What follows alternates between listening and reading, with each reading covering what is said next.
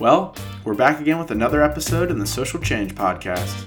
I'm your host, Stuart Blake, and to send you off for what will hopefully be a relaxing winter break, we sat down with our very own Dean, Tom Gregoire, to discuss how he deals with his own stress this time of year, exciting future happenings at the college, and more. Enjoy, and congratulations on another completed semester. First of all, happy holidays to everybody, no matter what holiday you're celebrating or not. I hope these are opportunities for you to slow down and reflect a little bit and to connect to family. For me, I use the holidays to reflect on family and what matters to me on a real personal level. A number of the recent holiday seasons involved caring for parents in their final days, so those were good opportunities to really reflect on what was important. You know, whether I got some particular paper written or report done kind of didn't matter when I was with my dad or my mom in her last days. And so I still think a lot about the holidays in those contexts. Just the opportunity to think when all is said and done what really matters. So I think that's good. But, you know, every day could be a day when we could find a way to slow down a little bit and you know, as the light goes and the holiday season comes and all those messages, I think it's fine to reflect a little bit. But why not do it in September, too? And why not have a strategy for slowing down and being a little reflective in May, too? All of this to say that my only caution around finding a particular time of the year I'm slowing down is that we not believe certain conditions have to be met to be okay.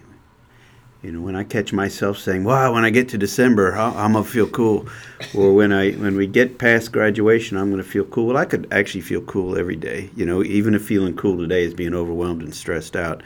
So I try to lead a fairly unconditional life. You know, just this view that however I am right now, that's how lots of human beings are. That if I'm a little overwhelmed, or if I'm a little anxious, or if I'm a little depressed, that's what human beings do. And so however I am right now is okay. And but pausing and look back, then I guess I'd encourage people to spend a little time thinking about what you accomplished, what you learned from it, and then turn your gaze forward. December 22nd, the sun starts working its way back up here. And so there's not a lot of time to go hibernate because there are more opportunities coming. And you know, speaking of hibernation, if you will, it's very easy for some people to lose their zen this time of year. Mm-hmm. A lot of students, faculty, etc., a lot of people in general deal with a lot of seasonal depression, clinical depression this time, you know, because the weather's so dreary, it's gross, there's lots of stress. Come from yourself, what kind of advice would you have for them, people just dealing with these holiday stressors and just in general trying to cope with the holiday season and getting everything done? It can easily feel overwhelming, and as you noted, when the sun goes away, it's easy to sort of retreat and lose a little bit of your energy. And the environment right now feels kind of like an assault on the senses anyway. The national environment, a lot of what's going on internationally. Every time you turn on the news, you wonder what shocking thing happened next. So it is generally an assault on the senses, and it can leave you feeling uncertain, ungrounded, stressed out. The most important thing we do is self-care, and one of the things I think the environment does and the way we work today does is it speeds us up too much. I'm old enough to remember a job before there was an email. I'm old enough to remember how I communicated with people before there was a text message. Mm-hmm. I might call you, and hell, I'm old enough to remember before voicemail, when I just had to keep calling till you answered, and maybe just send you a letter and hear back in a week.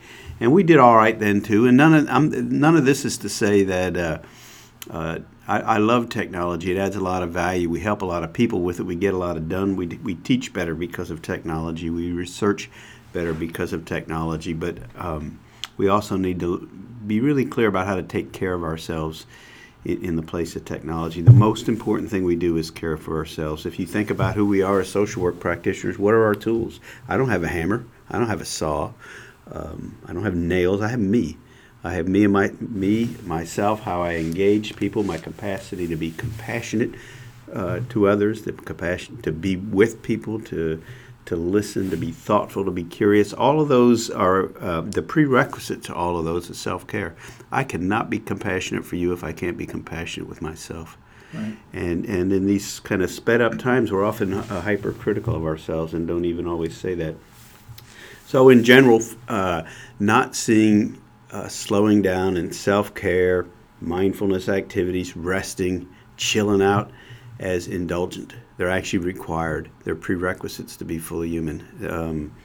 It's a paradox sometimes to think, oh, I'm too busy to care for myself. It's an incorrect judgment. Because I'm so busy, I have to care for myself is maybe the better statement. Somebody asked me once, I'm a daily meditator, and somebody asked me once, why do you meditate? And I said, because I'm too busy to meditate. And I think that's really important.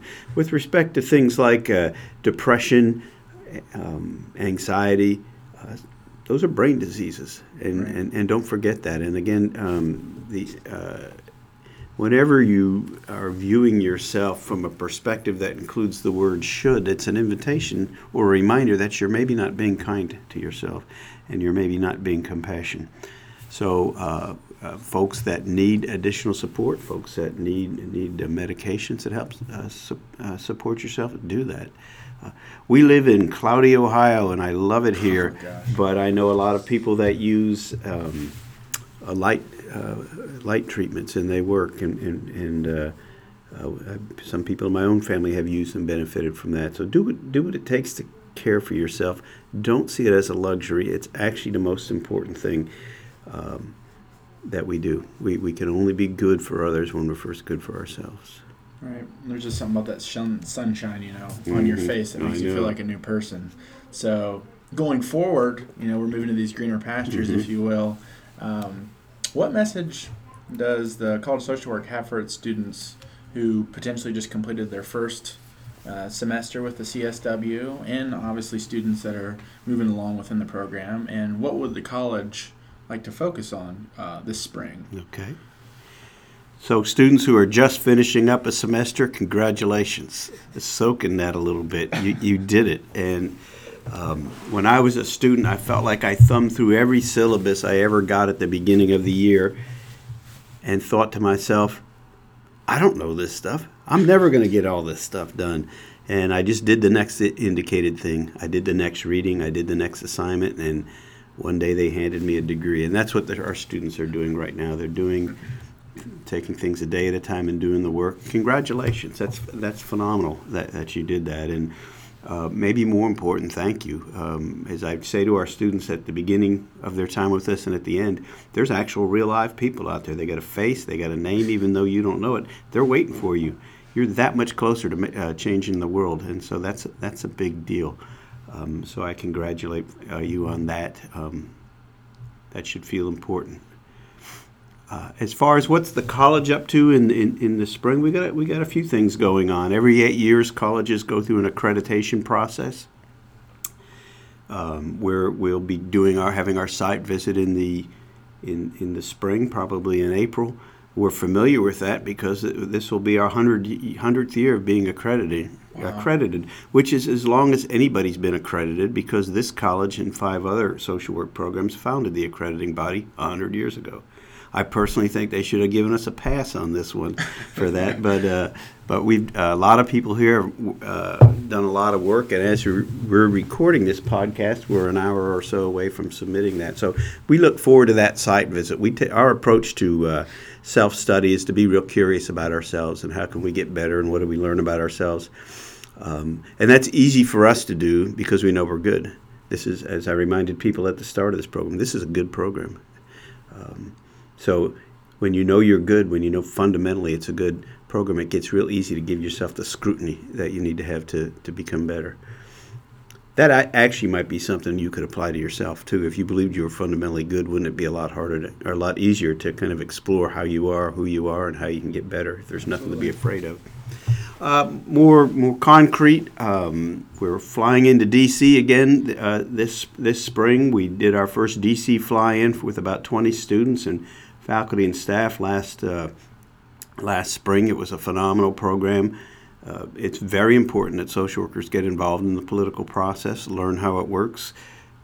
We're seeing a lot of evidence to suggest that maybe we need more leadership, different kind of people running for office.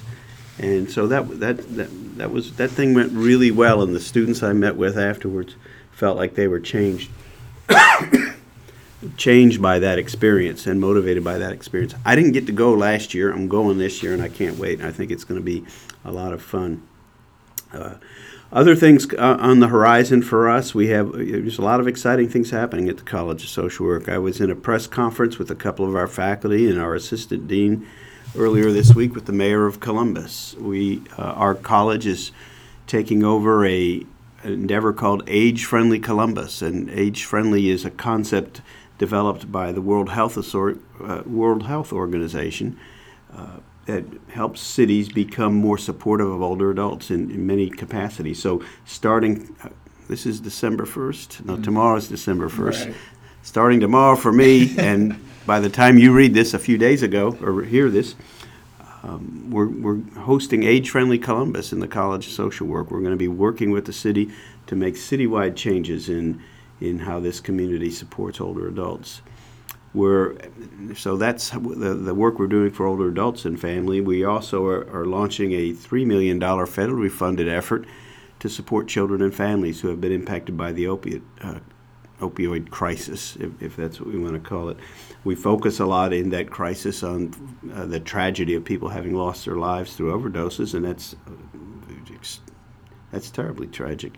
And there are all kinds of downstream and ripple tragedies related to that as well, too. There are thousands of grandparents raising children because their parents aren't there, whether because they overdosed or just aren't capable. The rate of kids in foster care is awful. It's through the roof. It's never been higher nationally. And 3 faculty from the College of Social Work are leading an innovative study to help rural families where there are virtually no services do a lot of innovative programming to support children and people and reunifying families. So those are a couple of things that are on the horizon that we're real excited about. And they make the point that social workers are there for people really from birth to death. Two of the things I'm most excited about are things we're doing for children and things we're doing for older adults. And in both cases, they're going to significantly change the communities in which people work. So I'm excited about all of those things. We're in the middle of hiring faculty right now, so you'll see an announcement from me later this spring up about somewhere between 2 and 4 new faculty members. That's always a lot of work, and it's really exciting. When you think about it, when we select a new faculty member, we're selecting somebody who might be spending the next 30 years of her life or his life with us here at the college. That's pretty profound. That you don't, because that's what tends to happen.